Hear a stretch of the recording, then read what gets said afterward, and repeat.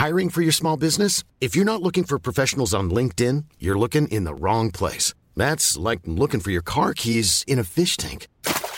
LinkedIn helps you hire professionals you can't find anywhere else, even those who aren't actively searching for a new job but might be open to the perfect role. In a given month, over 70% of LinkedIn users don't even visit other leading job sites. So start looking in the right place. With LinkedIn, you can hire professionals like a professional. Post your free job on linkedin.com/people today. Since 2013, Bombas has donated over 100 million socks, underwear, and T-shirts to those facing homelessness. If we counted those on air, this ad would last over 1,157 days. But if we counted the time it takes to make a donation possible, it would take just a few clicks. Because every time you make a purchase, Bombas donates an item to someone who needs it. Go to bombas.com/ACAST and use code ACAST for 20% off your first purchase. That's bombas.com/ACAST, code ACAST. Planning for your next trip? Elevate your travel style with Quince. Quince has all the jet-setting essentials you'll want for your next getaway, like European linen, premium luggage options, buttery soft Italian leather bags, and so much more. And is all priced at 50 to 80% less than similar brands. Plus, Quince only works with factories that use safe and ethical manufacturing practices. Pack your bags with high-quality essentials you'll be wearing for vacations to come with Quince. Go to quince.com/pack for free shipping and 365-day returns. I don't know what a tracker mortgage is. You're listening to Bandwagons.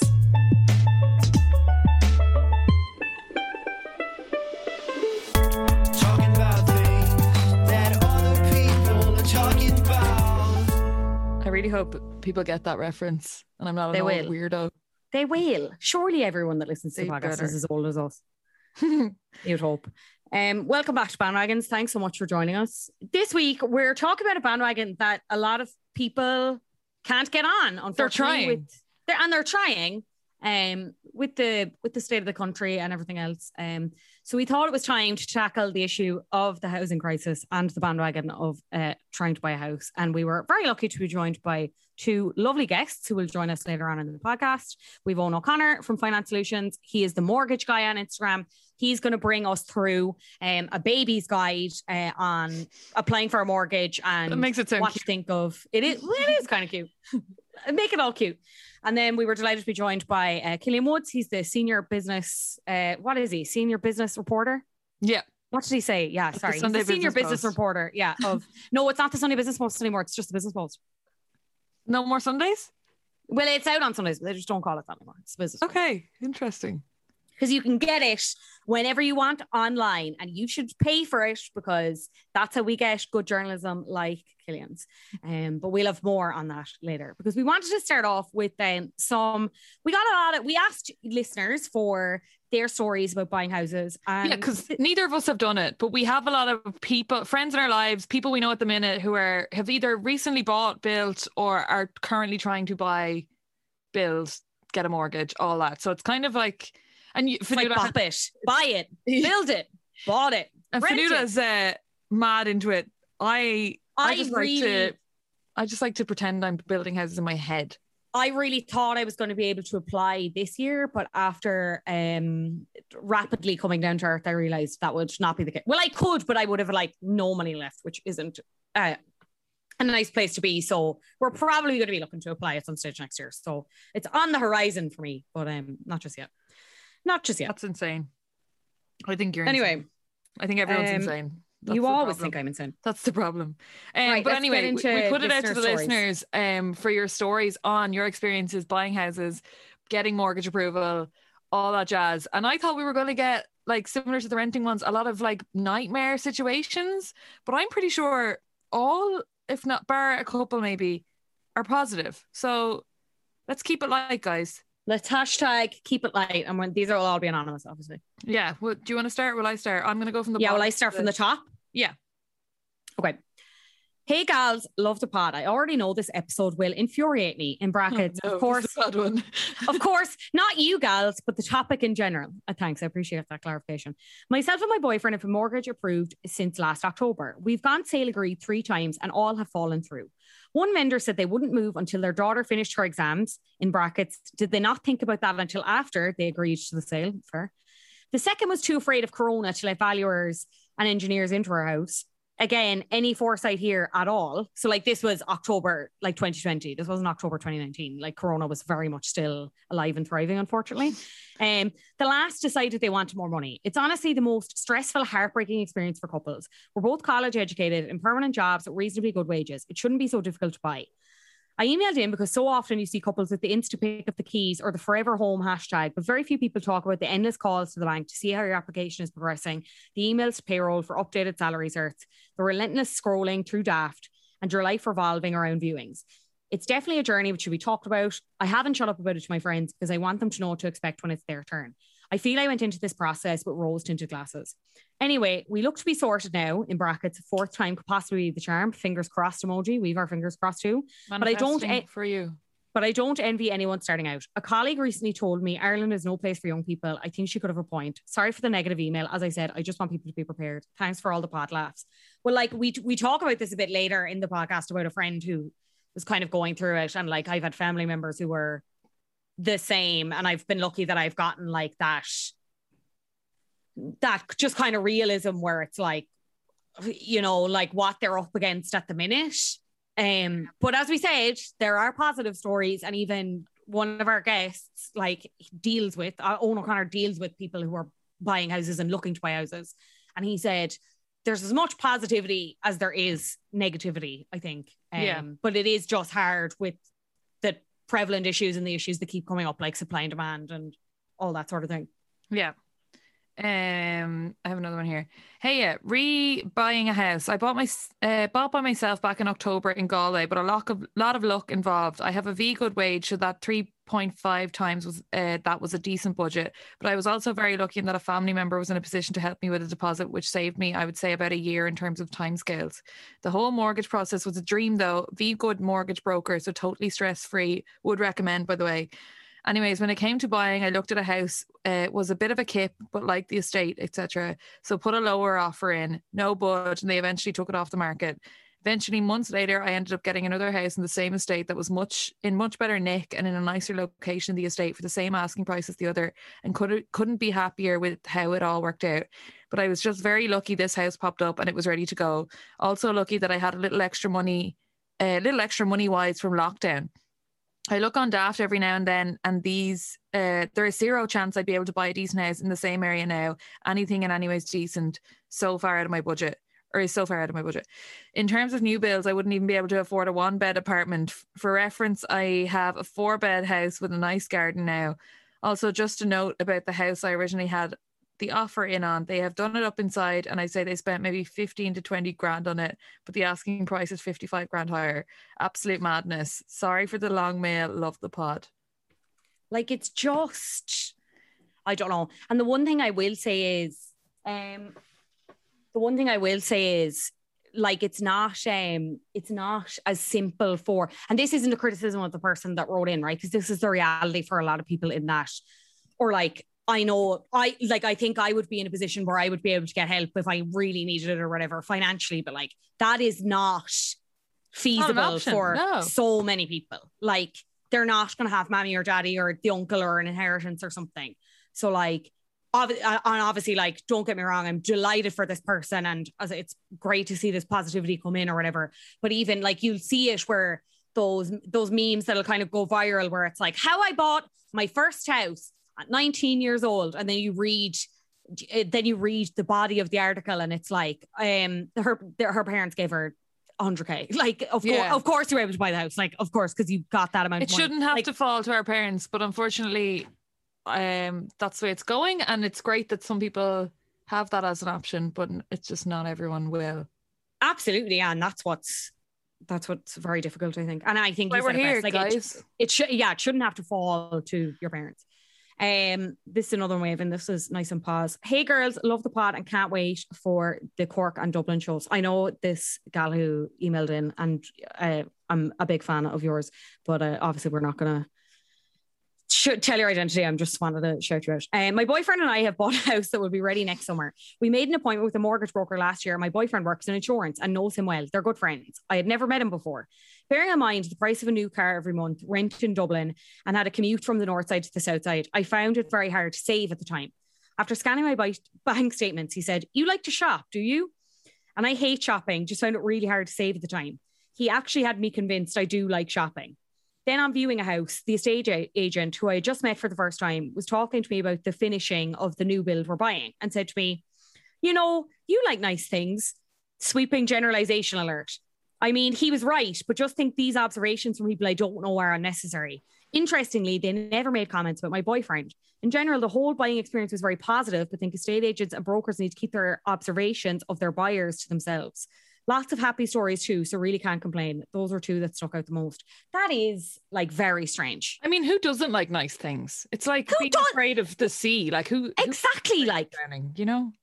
Like everyone likes nice things. Everyone would want nice things. Yeah. You know? The shopping thing, I'm kind of like, okay, maybe he was just like, I don't know, maybe whatever you were doing, he saw it as more than what was kind of standard or whatever. But like, you like nice things. That's a neg. That's a neg. I'd be like, no. Me. I exclusively only like shite. This is another success story. Hi girls, love the pod. Saw this on Twitter and just thought I'd share a not so horrific story. Bought an apartment during the second lockdown. I'm single, so I applied for the mortgage on my own. I absolutely flew through the process, no hiccups at all. I think the whole thing was done and dusted inside 2 months. Started in mid-October, got the keys early December. This isn't me bragging at all. I just wanted to let people know it's not all a horror show. I know a few other people who have got mortgages or are applying at the minute and are jumping through absolute hoops.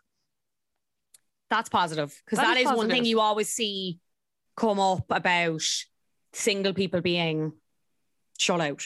Yeah. And sometimes people just fly through it with ease. Yeah. Now, I will say it would be, now maybe this person just wanted an apartment as opposed to a house, but like, I do still think an issue there is like, you should be able to afford a house on your own. Like, it doesn't have to be a fucking mansion, like obviously, or it could be, whatever, eat the rich and all that jazz. But like, there is still like an affordability issue there, but it is extremely positive to hear of a single person not having huge issues going through it. Absolutely. I feel like it should give anyone hope who's like, I'm never going to own a house unless I shack up with someone, and they might not want it. You know what I mean? I think there's a thing as well where it's like, oh, they can't get someone or whatever. But like, what if you don't want to be with anyone? You know? What if you just... Yeah. What if it's no one's business? It is no one's business. It's a thing, though. I just don't know. Like, it shouldn't be a factor. We should just all get the houses we want. I'm too cranky for this today. I keep catching myself in the Zoom and I'm so sunburned. You don't look that sunburned. I don't know. Your body is sunburned. My body is sunburned. Hi, gals. Love the podcast. I'm 25 and bought a house. You didn't read this, did you? No idea. No. By myself. My partner wasn't involved in buying and I didn't get a gift from my parents to help. I live in Limerick, which makes a huge difference, to be fair. That's fair.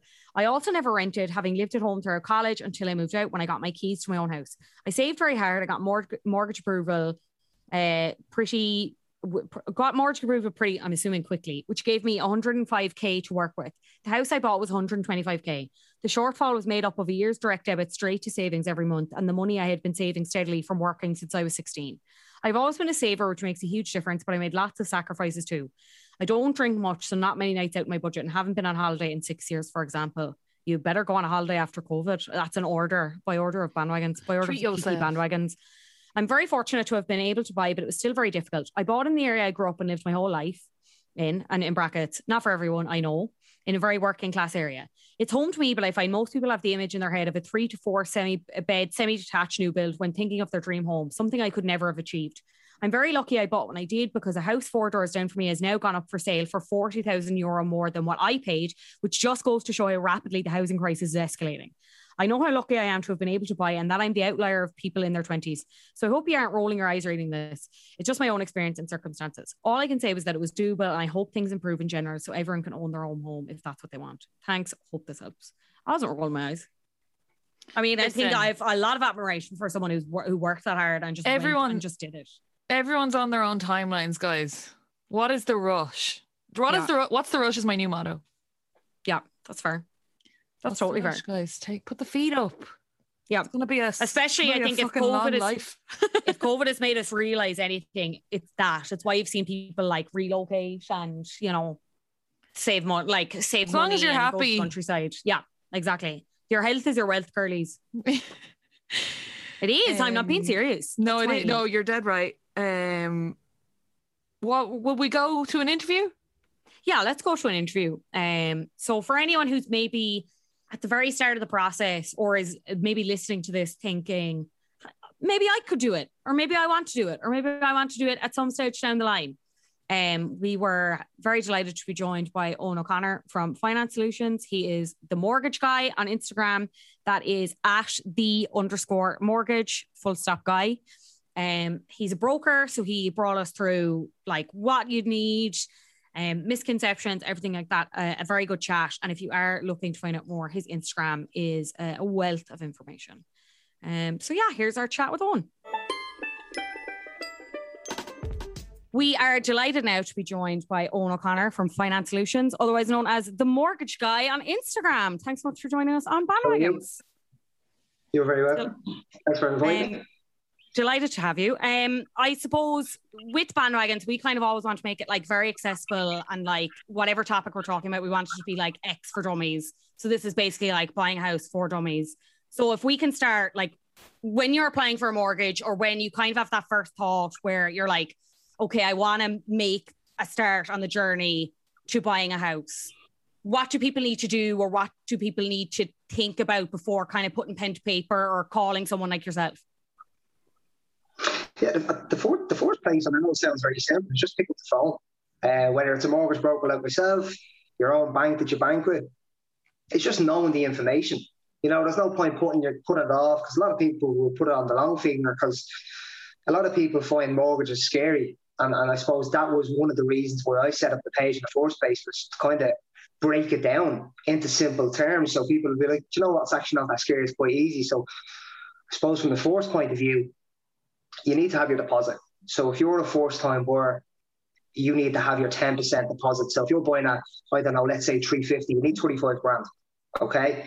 So that can come in the form of your savings, the Help to Buy scheme. If you're buying a new build, you get up to 30 grand back on that, but it's only if you're buying a new build. And then 30, if you're lucky enough to get it off the parents, you can get a gift towards your deposit as well. So I can barely get a pint off my dad, so never mind 20 grand. So look, if you're lucky enough to get that, banks will be happy enough to accept gifts.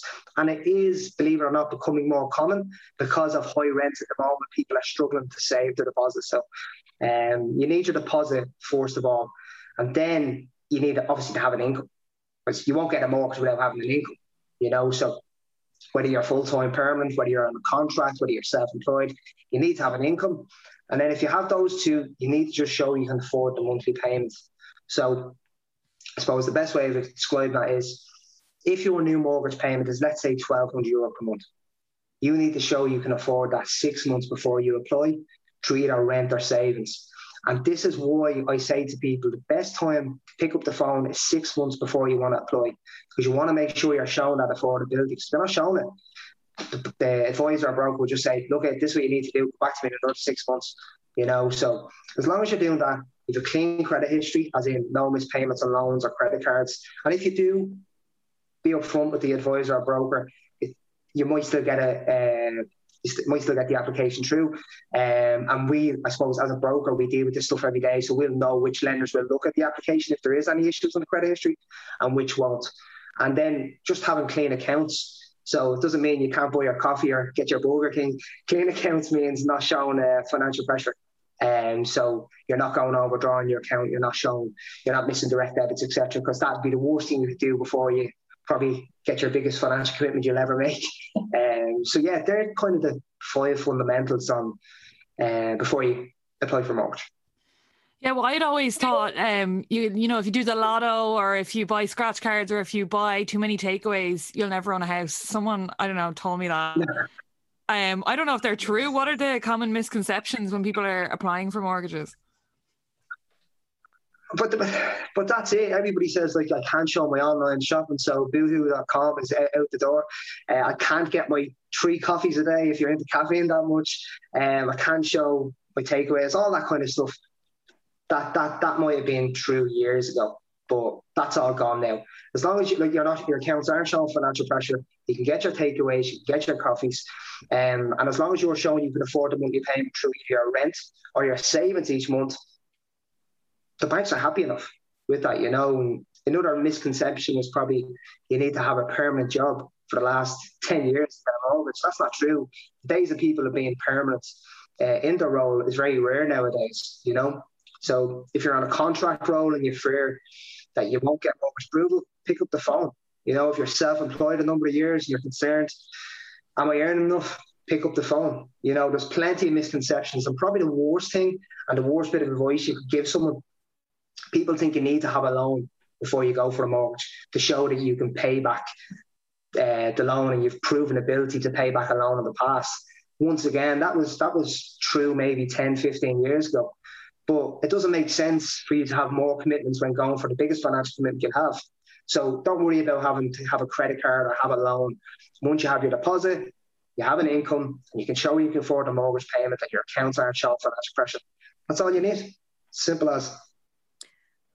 What does a broker like yourselves do? Like, what's the difference between going to you or going directly to a bank?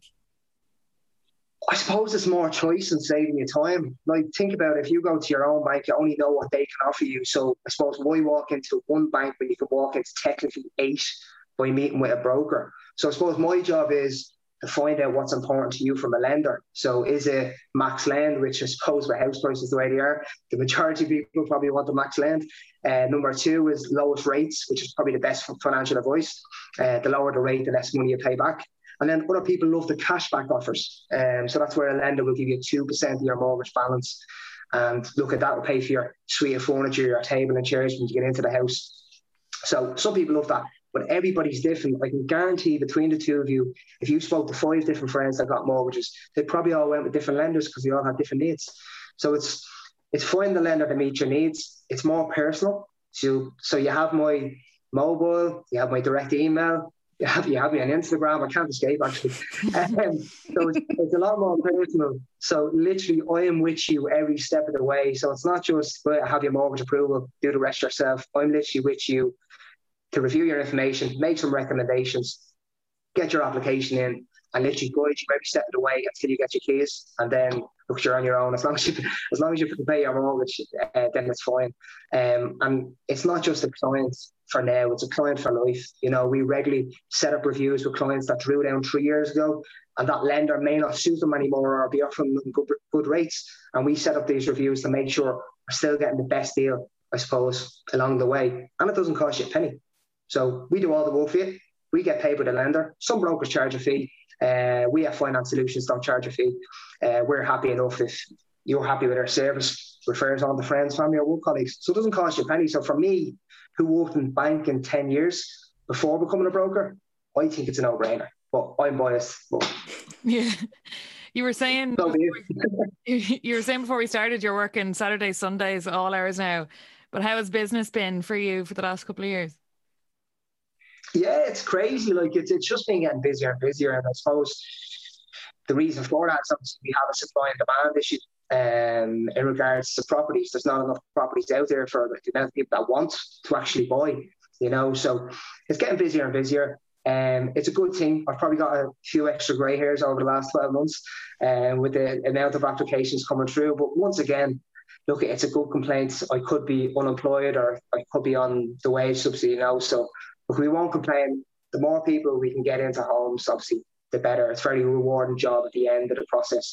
Yes, the mortgage can be stressful, but as I said, when you get that email from someone saying they got their keys, there's honestly no better feeling.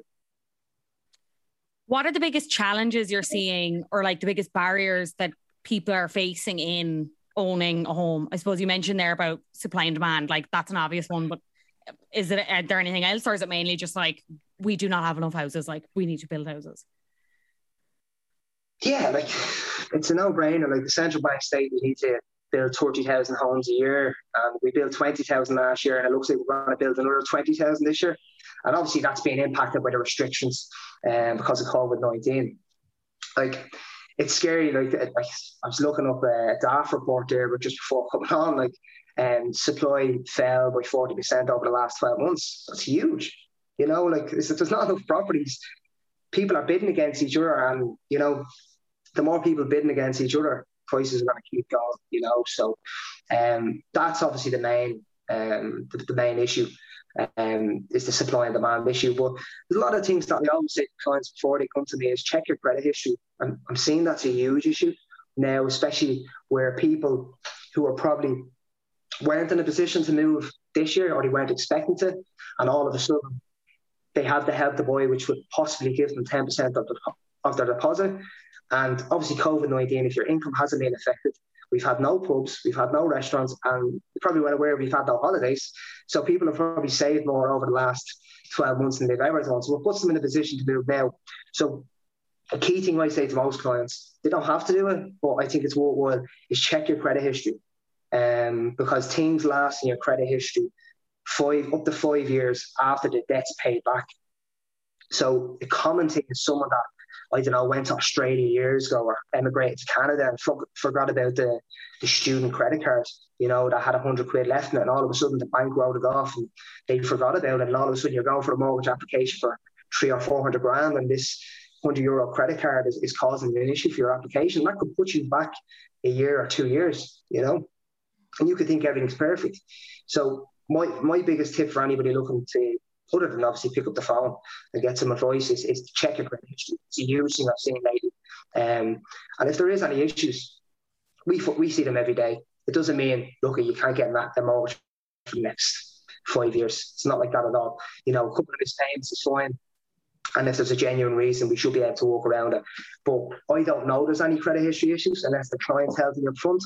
Because when I submit the application and everything looks perfect, the bank does a credit check the application submitted. And if something comes back then, I'm like, probably should have told me, you know, and I know what lenders that will accept any bad credit history and what lenders won't. So credit history is a huge thing that I'm finding.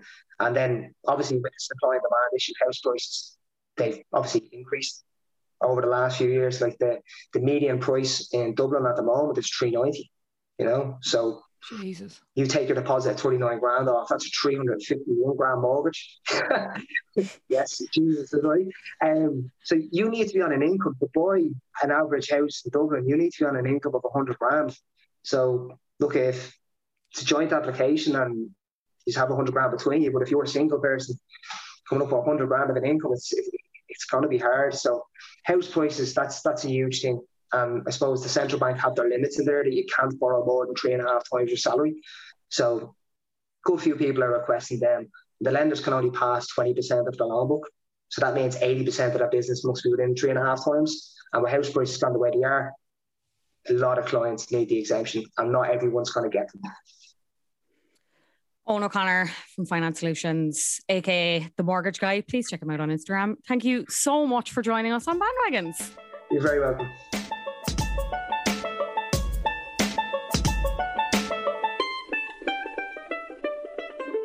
Owen O'Connor there from Finance Solutions, and as I said, you can find him at the_mortgage.guy on Instagram. We will tag him on our own page as well. Fantastic. Is it my turn for a story? No, it's your turn. It is my turn. Bear with me. I'm moving in slow motion. Hi gals, love the pod. I'm 34 now, but when we were 24, we bought our house. We got the last round of the old affordable housing scheme, and if it wasn't for that, I think we'd still be living with our parents. The old scheme meant you needed 5,000 deposit instead of the price of the house, and instead of the price of our house at the time, 195,000 for a 3-bed end of terrace in Dublin 15. We paid 147,000. Houses on my road are now going for 350,000. I honestly don't understand why they stopped back in 2011 because it was a great scheme. Very true. Did I butcher that? Did that make sense? You kind of butchered it, but I'm assuming it's just because you can't read from the sunburn. Yeah, like I think it's a government state issue. I think it's like, and you know what I thought was an interesting conversation, this is kind of tangential, but you know the way with everything that went on at the weekend with like Dublin being trashed and whatever, and yeah, which like I don't condone. And like, obviously there's a level of personal responsibility there, but I do also, I think you can believe that there's personal responsibility and also that the city council doesn't do enough and Dublin isn't fit for purpose. Yeah, you can be mad about both. You can be mad about both, but I think I saw a tweet, was it from Peter Maguire? Is that his name? I don't know. He tweeted, you know, they were talking about like an outdoor summer and blah, blah, blah. And it was like, I think the government and like everyone else, they were saying that. Now, in fairness, they're being advised by health officials, but they're saying outdoor summer and they're envisaging that as like, or you do in your garden, like with your mates, drinking your wine, blah, blah, blah. But like, that's a way longer slogan, isn't it? It wouldn't fit in the posters. Yeah, that is a way longer slogan. Really, very good. But like, that's not feasible for a lot of people. If you're living in an apartment. Yeah, or like, absolutely. Yeah. We are so blessed to have gardens. Genuinely. Or like grateful. If you're renting and you don't have a garden, or the garden is like totally shite because the landlord hasn't maintained it. Or if you only have a front garden out on a road, like it's just. Yeah, it's not like, of course they're going to go and congregate in other public places. Like, yeah, you forget about how much of the city is made up of apartments. Yeah. Grateful for my garden. How about you? # grateful for my garden. I am grateful as well. Okay, here's another one. Hey girls, this may not be relevant for your podcast, but I just thought I'd share it anyway because I feel like it's something that a lot of people may be considering these days, particularly in the last year with everything that's happened because of COVID and stuff. This is just more of a thought than a positive or negative story about house hunting. Like many people, I've been studying and working from home for the past year and a half or so, and as a young working professional with the hopes of buying some kind of property in the next 5 years, in brackets, hopefully, I have absolutely zero intentions of buying a house / property in Ireland. I lived abroad just prior to COVID, and I just think the quality of life outside Ireland is so much better. It's absolutely sickening to think that the average rent in Dublin is $1,000 a month. I have absolutely no idea where a young working professional would be able to pull this money from. And obviously this makes it very hard to even think about starting to save for a house when so much income is already going towards renting. After spending so much money on rent over the past 5 to 6 years, I feel as though my only option, if I want my own place, is to buy abroad. If I actually want a place in Ireland, then I definitely wouldn't be able to afford something until I'm at least 30, in brackets, I'm 24 now. I've been scouring the internet over the past 2 weeks, and there's so many places abroad, in brackets, primarily Spain or Italy, that are less than 80k. I accept the fact that some of them might need redecorating, but anything I've seen that's been about around the 80k mark didn't need any constructional work done to the actual bones of the house. It was just more so putting in a new kitchen or buying some new furniture. Even with those things added together, you'd still get a place for under 100k if you're really willing to search for a good deal and if you didn't mind doing some redecorating before moving in. Anyway, just with all that in mind, I unfortunately don't see myself buying in Ireland anytime soon. On the one hand, it's sad because my family are here and Ireland is my home, but on the other hand, buying abroad is a massive adventure. Not everyone would consider it, but there's a lot of people that would. I hope this is helpful in some way. Love the podcast and keep up the fab work. You know who did that actually? And it wasn't really anything to do with, well, I'm sure that it was a factor, you know, that kind of a way. But yeah. Do you follow Steph My Life on Instagram? No. So she's a travel blogger and she does like these kind of courses for entrepreneurs and stuff. But she would have been like, obviously, like she traveled and she did she ran those courses to like fund the traveling lifestyle and whatever. But obviously herself and her boyfriend were in an accident when they were abroad. And then that coupled with the pandemic kind of led them to be like, right, fuck it, we need a base. So we're going to have to buy from somewhere. So they bought a gaff in Italy for like mega cheap. I'm just trying to look here in my... That's insane, isn't it? But they said it's like you can get houses for like €1. Yeah, I've seen those. Now, like obviously there's like, it's not that there's a catch, but it's like you paid the other money with it, like, but they didn't pay €1 for their house, but what they paid was nothing. And if you look back at any of her highlights, the house is stunning. It is divine. Yeah. Now it's in like, I think it's in Abruzzo, I'm sure is the Italian pronunciation, which again, obviously isn't like the center of the earth of Italy, but like, again, if you follow her, it's at Steph My Life on Instagram. Divine. And she is the best advertisement for it, like, honestly. Yeah, I love that. Hi, I'm Daniel, founder of Pretty Litter. Did you know cats tend to hide symptoms of sickness and pain? I learned this the hard way after losing my cat, Gingy. So I created Pretty Litter, a health monitoring litter that helps detect early signs of illness by changing colors, saving you money and potentially your cat's life. Pretty Litter is veterinarian developed, and it's the easiest way to keep tabs on your fur baby's health right at home. Go to prettylitter.com and use code ACAST for 20% off your first order and a free cat toy. Terms and conditions apply. See site for details. Wow. Nice. Yeah. What you're hearing are the sounds of people everywhere putting on Bombas socks, underwear, and T-shirts made from absurdly soft materials that feel like plush clouds. Yeah, that plush. And the best part? For every item you purchase, Bombas donates another to someone facing homelessness. Bombas. Big comfort for everyone. Go to bombas.com/ACAST and use code ACAST for 20% off your first purchase. That's bombas.com/ACAST. Code ACAST. For her, because it makes sense, but like, I don't want to be run out of my own country. Well, yeah, this is the thing, I suppose. I want to be able to live where I want to live and not have the prices affect that. Yeah. Here's another one. Hey gals, love the podcast. We recently bought a house in Limerick, went sale agreed before Christmas and got in February. Overall, the experience was fine once you had the time to follow up with the state agents and engineers to keep the process moving. The most annoying thing was the lack of contact from the solicitor, constantly ringing them and then having to pay a bail of €5,000. One piece of advice I would say is it's all about the area you are going to live in. We stalked the area at different times of the day to make sure it was what we wanted. You can change a house to suit you, but you can't do that with the area. We realise how lucky we are to have gotten sorted during COVID. Hope anyone saving in the process the best of luck. That's so true, actually. Yeah. How many more emails do you have? We cut I our have next one more. guest? I have one more. Yeah, we can do them at the end. Sorry, which one am I at? Which one did you just read? You should be like 5 down. Okay, hang on. 1, 2, 3, 4, 5. Oh, yeah. Before we get into that, though, we were joined by Killian Woods. He's the senior business reporter for the Business Post, and he's been breaking a lot of stories about cuckoo funds and the supply and demand issues and just the housing market in general. And he is an incredible journalist and a good friend, and we are delighted to finally have him on the podcast. And he explained the housing and renting crisis with examples from Real Housewives of Beverly Hills. So what more could you want?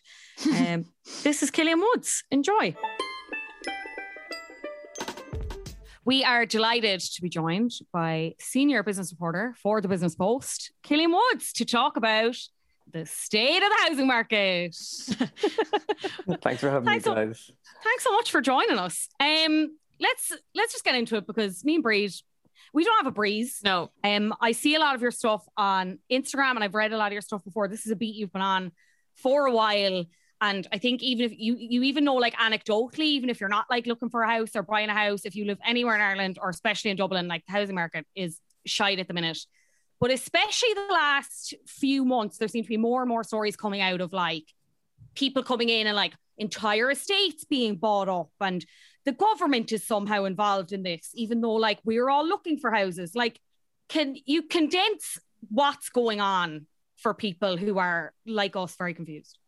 So the best thing to probably do would be kind of pick a point, like in the past, where it was not necessarily good or bad, but just a start from a point, because it has been very bad for many years. But you know, we could go around in circles all day, kind of going back to the moment when it was good previously. I suppose going back to the last time it was good would probably be when there was an oversupply of properties in the Celtic Tiger. And then since the crash, it's never been good. And there's been many people predicting that it was going to be bad, and now it's actually come to fruition that it's very bad. But let's just start with going back to prior to the pandemic last year. Prior to the pandemic last year, we were kind of getting on track to building up the amount of homes we need to build every year. It's kind of touted as we need 35,000. We were on track for 24 last year. And then obviously we fell short because of the slowdown in building happened, and it was just not building. Building wasn't happening for a lot of time during the actual first lockdown.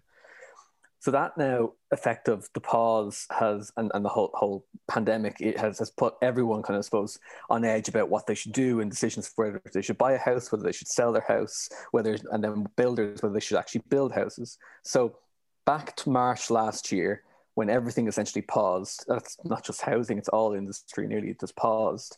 We have that then when everything started to open up again later in the year, especially in housing, all the stuff that was meant to happen between March and kind of like November was loaded into November, December of last year.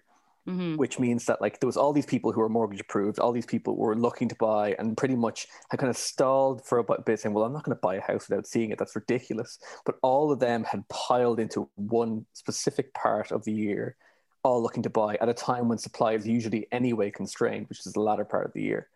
And that has just spilled over into this year. And that's what we're seeing has spilled over into this year. Is that there's still just, there was a period there, a long period of time there where people just didn't buy and there was nothing going on. Therefore, they're all now, it's a hyper intensified market where there was like, although, I don't know the exact figure, but although there was obviously a really slow year for home sales last year, and December was the busiest on record for house selling and house buying activity on record. So that's just December of last year. That kind of gives a bit of a hint to where how frenzied it was, even during it. But that kind of backs what I was saying there, was it was all piled into this 1 or 2 month space. Yeah. And then because people were like, holy crap, I was waiting to sit tight to see if there was going to be a essentially another recession. Maybe my home, I won't buy until there's a recession on, then obviously get it cheaper.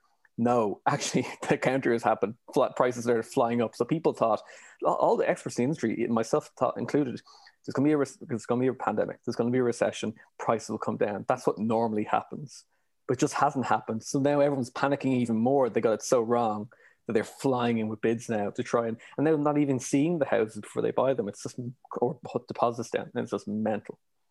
Yeah, our friend Carla had actually shared her experience on The Unpopular Opinion. They did an episode with the guy who does Crazy House Prices. Do listen to that because it's a very good episode. But like, she was in a similar position where herself and her partner were kind of towards the end of a way on a duplex or whatever, and they had kind of always said, we're not getting into a bidding war. We're just not ours. Like, and they said to the estate person, they were like, don't contact us unless we have it.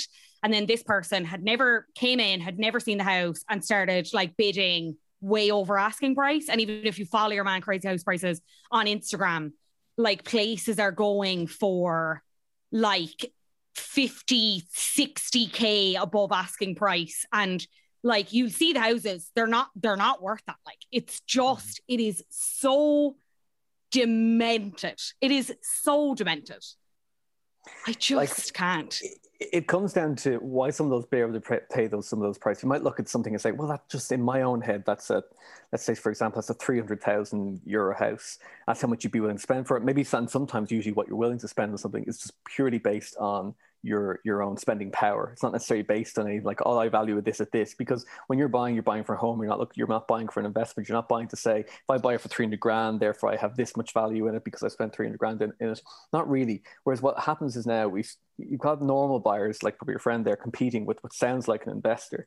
And they might be one-off, might just be buying a small-time landlord looking to buy. Most likely not. They're probably a landlord maybe who owns 10 to 50 homes, because there's not many one-off landlords. There's definitely not many one-off landlords getting into the market now because they're taxed so heavily.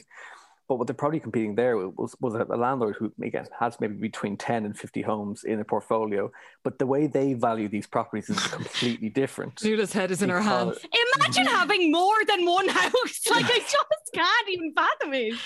So mad. Like, but they came in and they see the way they don't value it like where we would, or especially if we were on a one-off owner-occupiers, we're supposed one-off buyer. Because they come in and say, I want to get a certain percentage of yield. And what does yield mean? Yield, it took ages to get to the bottom. So what yield actually means? Yield is essentially the profit you make on your per year relative to the value of the house. So it's the way to think about it is you put money into a bank and you get interest back on it. So you put money, put 20 grand into, get 20 grand in the bank in the year, you get this much back. And if you put 10 grand, this is how much you get back on it. That's essentially what yield is. But that's how they view it. They view it as like, we're going to get 4% yield, we're going to get 6% yield, we're going to get 10% yield off it. And ideally we get a group of these together. And the more we have together, the more then we'll be able to sell them on as a good bulk asset to someone else. But this is, again, we're getting into here. This is the financialization of housing. That's what people I heard say, people's financialization of housing.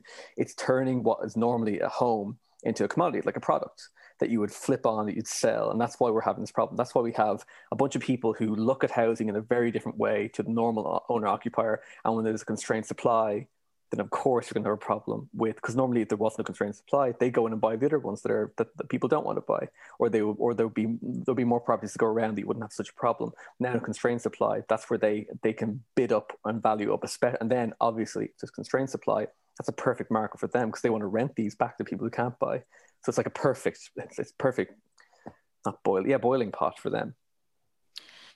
And then what's the crack with the government being involved with one of these places? Or maybe I have that totally wrong and maybe I'm actually going to be sued for saying that. But what was the crack with, there was some estate and a load of houses were bought up, but like the government had given them money or the government were friends with them. Please explain that better than however I'm explaining it. They're not friends. They're not busy mates. So I suppose, and I think we were talking before the call there, what we actually call these. The safest thing to call them is institutional funds or institutional investors. Then we get into the more emotive bird-themed funds. It's just like, I don't know why. Anyway, if you're going to like tier them, it'd be like Vulture Fund would be probably the worst thing you'd want to be called if you're one of these funds. That's you're just coming in and picking off the debt. Like what would a Vulture Fund would be the ones that bought the Celtic Tiger estates that were essentially empty. So they're picking the carcass off a dead animal. Ireland being the animal, the Vulture Funds being the vultures. Then you kind of get Cuckoo Fund, which came along because that didn't really fit some of them now, because some of these things they're buying weren't necessarily like dead animals lying on the side of the street.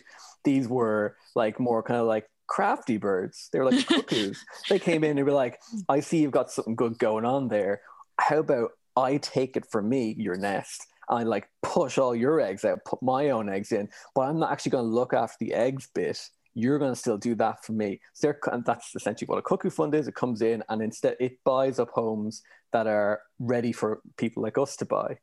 And then I think you've just got like just general investors who would not fall under a Cuckoo or a Vulture. That'd be like the kind of people we're talking about, 50 to 100 homes who would just be, would own multiple homes, but would be bidding, let's buying secondhand properties, buying some new properties. But to get to your actual question, which was the government and funds. So this really kicked off with Mullen Park in Maynooth, where that was an estate developed by an Irish developer, and it was going to be sold to, there was 90, from what I've heard, it was talking to buyers in the estate and talking to people who were helping those buyers go through the process. There's about 90 people who were ready to buy those homes. There was, I think, 170 in total. 10% of them already were going to the council. That's normal standard practice. And then an approved housing body was going to get either all of the rest of them or some of the rest of them. It's not really for sure what they were actually going to buy. An approved housing body is another social housing body. That's again what we know as public housing in some other countries. But what happened was the developer got a better deal. Fund came in and said, we're going to pay more. We don't know exactly how much more. They're going to pay more per unit and more than the approved housing body for social housing or the one-off buyers. And they just came in and said, we'll buy all those up for you up front. And that's a big cost saving, because then you don't have to go through the legals of every single person getting their own contract. Every single marketing it is also the thing. You wouldn't sell them all in one go. Like if there was 90 buyers for 170 homes, they clearly didn't have enough anyway to buy them all off market because they're probably too expensive for some people. They weren't suitable for all first time buyers or all just normal buyers. So it is quite an attractive model. And then you've got two other estates which I found that were also sold to what we call Cuckoo Funds, which were ones that came in and bought houses before they hit the market. And that was what the government invested in. They invested in a company called Urbeo, which was and that's using our money that's put on taxes was invested in this company to come and buy homes before they hit the market, to put them back in the rental market. So it's kind of I think it's kind of like the government, it's kind of the state, not the government, it's the state screwing over their own taxpayers with their own taxpayers' money. That's the way I would look at it personally. I'm sure people would have some issue with that, but that's essentially like our money is being used to buy homes for the state, for a private company to rent them back to the citizens, from which the private company and the state will make a profit. That is batshit crazy. I want to be sick everywhere. I just feel so ill. I feel more ill doing this episode than the renting episode. And we like to do it on Sundays as well, just when everyone's just got peak fear, just to tap into that peak fear people have. It's when they tweet the front page and it's like tomorrow and it's just Killian has more bad housing news for you all. But like, how do we stop it then? Like, what is the solution? Or is it like, do we have a while of this just being so bad and getting worse? Like, is this mythical crash ever going to happen, or what's next? Like, I'm through making predictions because I have no idea what I'm talking about. Other than I know what happened, I can tell you what's happened retrospectively, which I should stick to, so I can say exactly what has just happened last few weeks. Predicting what's going to happen next would be very tough. But the actual probable answer to it would be to reframe Irish law that would assure a right to housing, and that doesn't mean that anyone can just go to the government and say, "I'm not paying my rent anymore. You need to give me a home tomorrow, or you're breaching my constitutional rights." That would mean that from the get-go, we would be starting to prioritise the needs of taxpayers and people who are looking to individually buy in the country ahead of private interests, or at least factor them in level. At the moment, private interests are level, if not actually would be ahead of citizens' rights when it comes to housing. And that's a hang-up from when the English came over and took all of our land. And then we got it back. They're never not at it. We're like, we can't have this happen again. We need to assure the private rights of people to do what they want with their land. And now we're kind of rebelling a bit. We need to rebel a bit back against that and assure that everyone can still have a right to home. Because that was a time when it was feasible for everyone to essentially buy their own plot of land and build on it, or have their own farm, or have their own, not for everyone, but it was something you could aspire to, no matter how small a plot of land it would be. You could still always aim to buy one. That's just not feasible anymore with land prices and the way the world works now. People live in cities, people want to live in with lots of other people. It's not feasible for everyone to own their little plot of land. But what we need is a right to housing, and that would at least start to assure that policy would have to be built around giving people the right to their own home.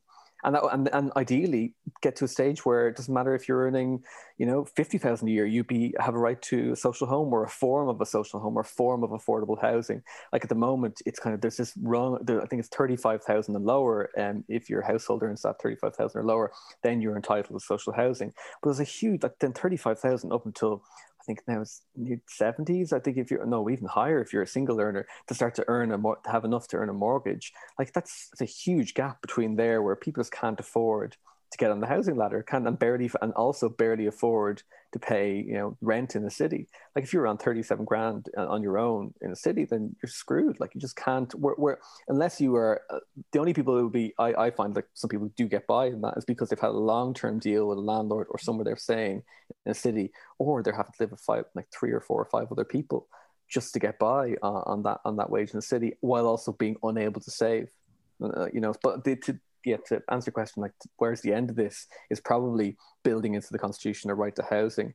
And I don't even know if we were held, I said at the start, like building 35,000 homes a year, maybe that's the goal.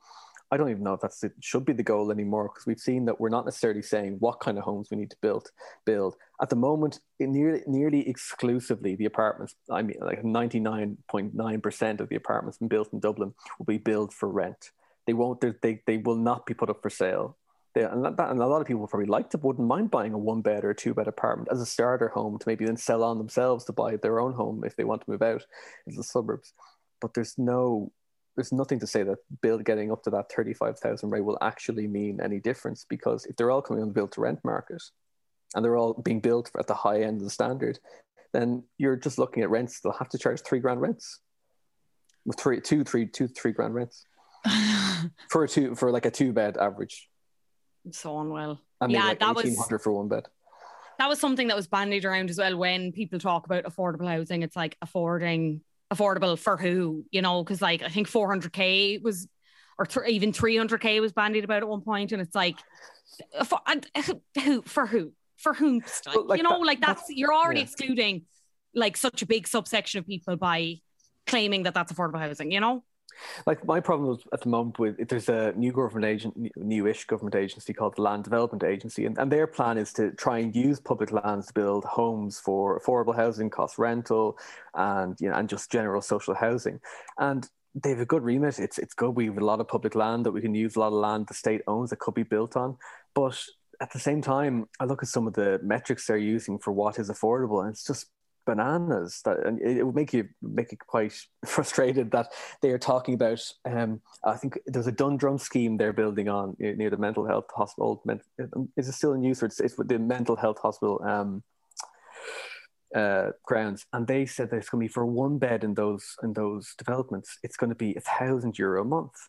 And like that's not that's affordable for maybe, if we're talking about just couples, yeah, 1,000 might be affordable, but that's just such narrow thinking to think that actually it's what couples will want, a 1-bed apartment in Dundrum. Like, couples probably might want a 1-bed apartment. Maybe it's not big enough for their needs.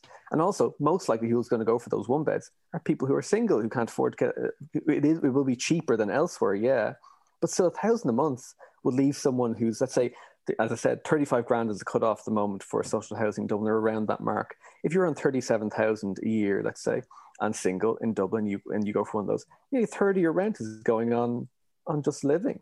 Not that, and actually, if you're paying a third of your rent, you are considered in housing poverty.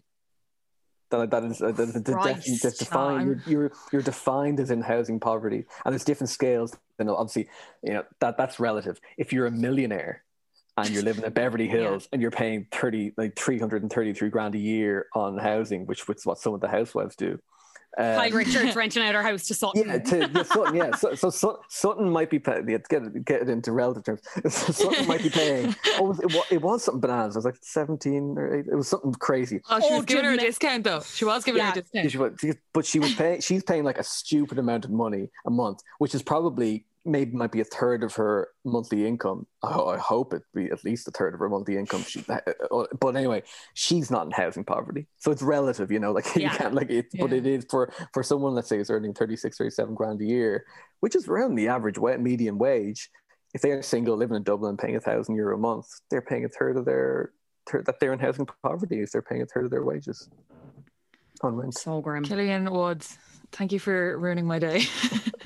No, at least it's half in the evening. So. We'll end on a more positive note. Are you looking forward to Love Island? Yeah, I am. Yeah.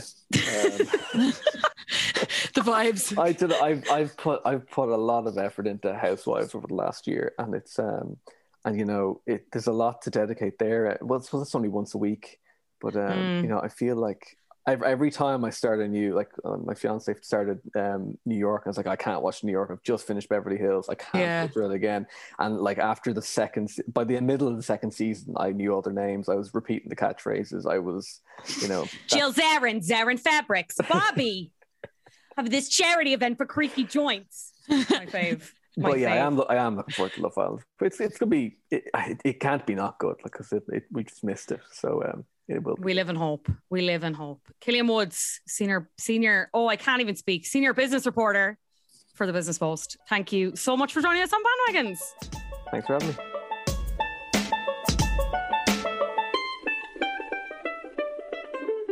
Killian Woods there from the Business Post, and I will say again, if you want good journalism, you got to pay for it. We'll have him. He'll be back. Subscribe to the Business Post. Yeah, no, he's going to come back and talk about Housewives or Love Island or something. He is a reality. He thinks about reality TV in the same way that I do, which is warped, and just thinks about it in every single way. That's not a diss, Killian. We're big fans of you here, but yeah, he's going to come back. Okay, 2 more stories. 2 more. My go? Your go? Is it 2 more stories? Yeah, I have one and you have one. You go, and then I'll go. And then I'll figure out where I am. Kind of follows on from Killian. Not from Killian, from Owen. Hi, lovely ladies. This is from a friend of the pod as well. We're obsessed with you, but we're keeping them anonymous. Hi, lovely ladies. Hopefully I'm not the only one writing in, as being able to buy a place in Ireland is next to impossible in this country. However, I was ridiculously fortunate to buy a place in March 2020, just around the COVID lockdown time. Finding furniture for a new apartment in the middle of a panoramic situation was fucking splendid. My main tip everyone should take away is don't do it alone. Get yourself a mortgage broker. They do all the work for you and will tell you what you want, or tell you what will and won't help get approval with the banks. For example, cut down on Just Eat, Deliveroo, no gambling sites, etc. The mortgage broker can also apply to a number of different banks on your behalf and get the best rate amount instead of just applying directly yourself to one bank and being stuck there. Most don't charge a fee either. The bank pay them a commission or something instead. I used the government's Help to Buy scheme, which gave me a 20 grand, which I could put towards the deposit, which this year has increased to 30 grand only for first-time buyers of new builds or first-time builders. Yeah, that's what I think I'd be kind of looking at when my time comes. And that's what my mom was trying to say to me. Yeah, but at the same time, I was kind of trying to say to her, the cost of some of the new builds is yeah, you'd be putting beyond my reach as well. Yeah, it's a bit demented. Why don't you build? Wait, what land? Where am I going to build this? I think it works. I could be wrong, but I'm pretty sure someone told me once that it kind of works out the same to build or to buy. But that might be just like a down the country thing. Like obviously you can't build in Dublin willy-nilly. I'd say it's a down the country thing. No, I will say I've a friend of a friend who's flat out about plats and swords. So I could end up being the Real Housewives of Swords. You could live in worse. Yeah, you can live in worse places than Swords. Sorry, Cian, what's the Indian that's in Swords that's really nice? Chili Shaker. I would love that. Chili Shaker, sponsor this podcast, please. I mean, absolutely buy a house based around what takeaways are around it. That should absolutely be number one. Well, if that was the case, then I'd just move in with fucking Janet. I'd move into Eat Yard. Move into Eat Yard and imagine buying a house though and all the takeaways are shit around you. Honestly, that's made me upset. Yeah. Don't worry. Okay, last one. I think Take us home. Maybe we don't have enough, do we? I think there's one more. 4 down? Hang on, I'll read this one and then you can tell me. Okay.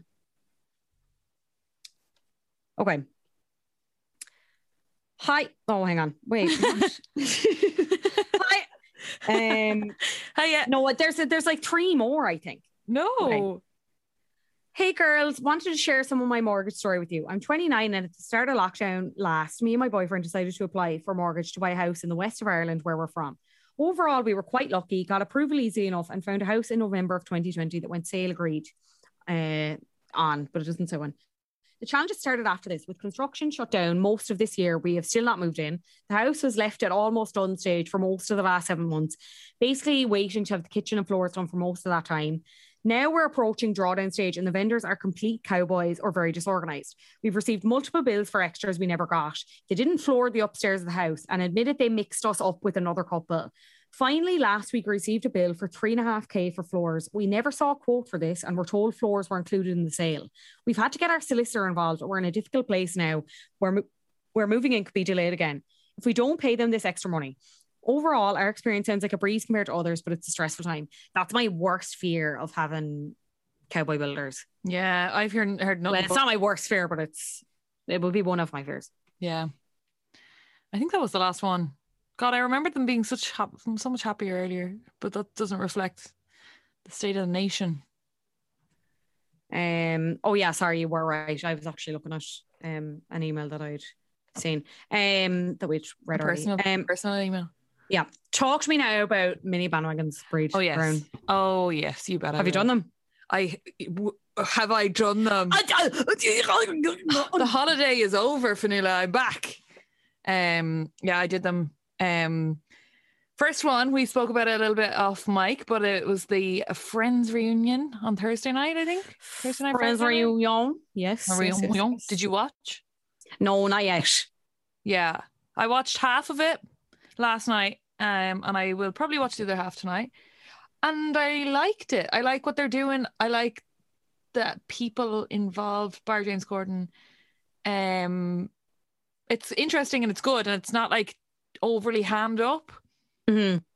So I am gonna watch it. I'm not like anti watching it. I just I have no time. I fully believe that they all are obsessed with each other, and they really did love each other, and they are like a family to each other. I do believe that. Yeah, I don't know if I'd say that they're like all super close, but I feel like if something happened to one of them or like one of them rang the other being like, I'm in a really bad way, I need you to come get me, or I need fucking money, they'd be like, yeah, no questions asked. Yeah, no, I think it's kind of even that they're close now, yeah, but you can tell that them all being back there in that place, they were like super close at the time, and it was the nostalgia. Yeah, and it was good. It was good. I'm surprised because I really didn't want them to ever go back and touch that. Fair. Very Second fair. one, have you heard of Four Loko? Yes, I have. Why? How was I the last one to hear about this? Explain that to me. I was leading the White Claw bandwagon, driving. Yeah, this has been a big thing. Like if someone did a J1, you'd hear all about Four Loko. Was the thing. Yeah. That's how you knew someone did a J1. It's like super strong, like drink that fucks you up. So I tried like it. Monster, but it's alcoholic. Oh yeah, what do you think? Tried it on my holidays. It's like 8.6%, like literally like alcoholic Monster. It's absolutely violent. But if you're into that kind of stuff, go for it. I tried the gold one, which tasted like vodka and Red Bull. and I tried the green one, which tasted like Mickey Finn's apple sours.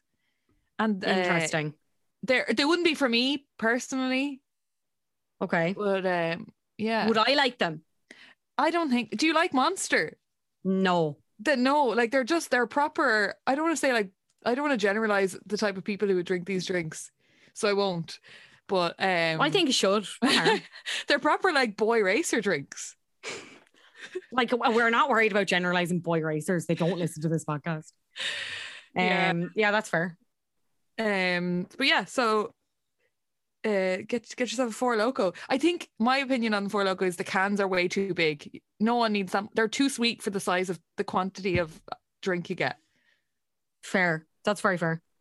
And then this is one I missed last week, which we should have spoken about, and it's Olivia Rodrigo's album. Albium, yeah. Sour, yeah. Thoughts and opinions. Sabrina Carpenter, where are you now? Rotted. I also haven't fully listened to this yet, I'm going to be totally honest, but I've loved the singles. Sorry. I have listened. Desperate. I've listened to it through a lot. Okay, well then. It is, the first time I listened to it, I thought, wow, every single one of these songs is about a breakup. And then I saw someone online be like, why are you giving out about her only writing songs about breakups when you listen to Taylor Swift all the time? I was like, yeah, fair. And like, what do you want her to write about? She's 17 and like puppies, like, I don't know. But like, so many people, all the best songs are like breakup songs. Yeah, exactly. She's a bright future ahead of her, that gal. Yeah. That's my impersonation of the Matt LeBlanc meme. And you're still at the music. Yeah. And an oat milk, does that come from an oat? Sure. Yeah, it's good. It's a good album. If you liked early Taylor Swift, that kind of, or Misery Business, it's those kind of vibes. They're my only two likes, in fairness. Yeah. What do you know what I was thinking for Patreon this week? If we do movie club, but we do it like summer themed. So I was thinking Holiday in the Sun. What other Holiday options? In the Sun. 500 Days of Summer. No, the Mary Kate and Ashley Passport Party. No, Megan Fox, isn't it? Winning London. No, I just said it's Holiday in the Sun. Stop naming other Mary Kate and Ashley movies. Something Rome. I don't know that one. Yeah, that's fair. Okay, well maybe ignore that. But the point is we're gonna be doing something good over on Patreon. We always do good stuff over on Patreon. So maybe we'll do a poll and the team will be like summer feel good movies. Yeah. Mamma Mia. Will we maybe give patrons a sneak of maybe some merch we might have soon? Don't mention the war. She's dropping exclusives. Yeah, you might get a sneak peek over there. Only if you subscribe, though. Yeah. Mm-hmm. Yep. Yeah, that's it from us. Bandwagons podcast everywhere on social media. This podcast has been produced by Collaborative Studios. Leave us a review on Apple Podcasts, but only if it's nice. And you can follow us on Spotify to keep up to date with all the latest episodes. We will see you next week. Goodbye.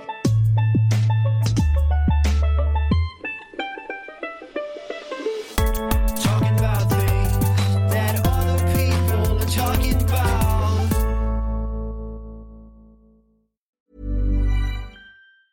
Hi, I'm Daniel, founder of Pretty Litter. Did you know cats tend to hide symptoms of sickness and pain? I learned this the hard way after losing my cat, Gingy. So I created Pretty Litter, a health monitoring litter that helps detect early signs of illness by changing colors, saving you money and potentially your cat's life. Pretty Litter is veterinarian developed, and it's the easiest way to keep tabs on your fur baby's health right at home. Go to prettylitter.com and use code ACAST for 20% off your first order and a free cat toy. Terms and conditions apply. See site for details. Hey, it's Paige DeSorbo from Giggly Squad. High quality fashion without the price tag. Say hello to Quince. I'm snagging high-end essentials like cozy cashmere sweaters, sleek leather jackets, fine jewelry, and so much more. With Quince being 50 to 80% less than similar brands. And they partner with factories that prioritize safe, ethical, and responsible manufacturing. I love that. Luxury quality within reach. Go to quince.com/style to get free shipping and 365-day returns on your next order. Quince.com/style.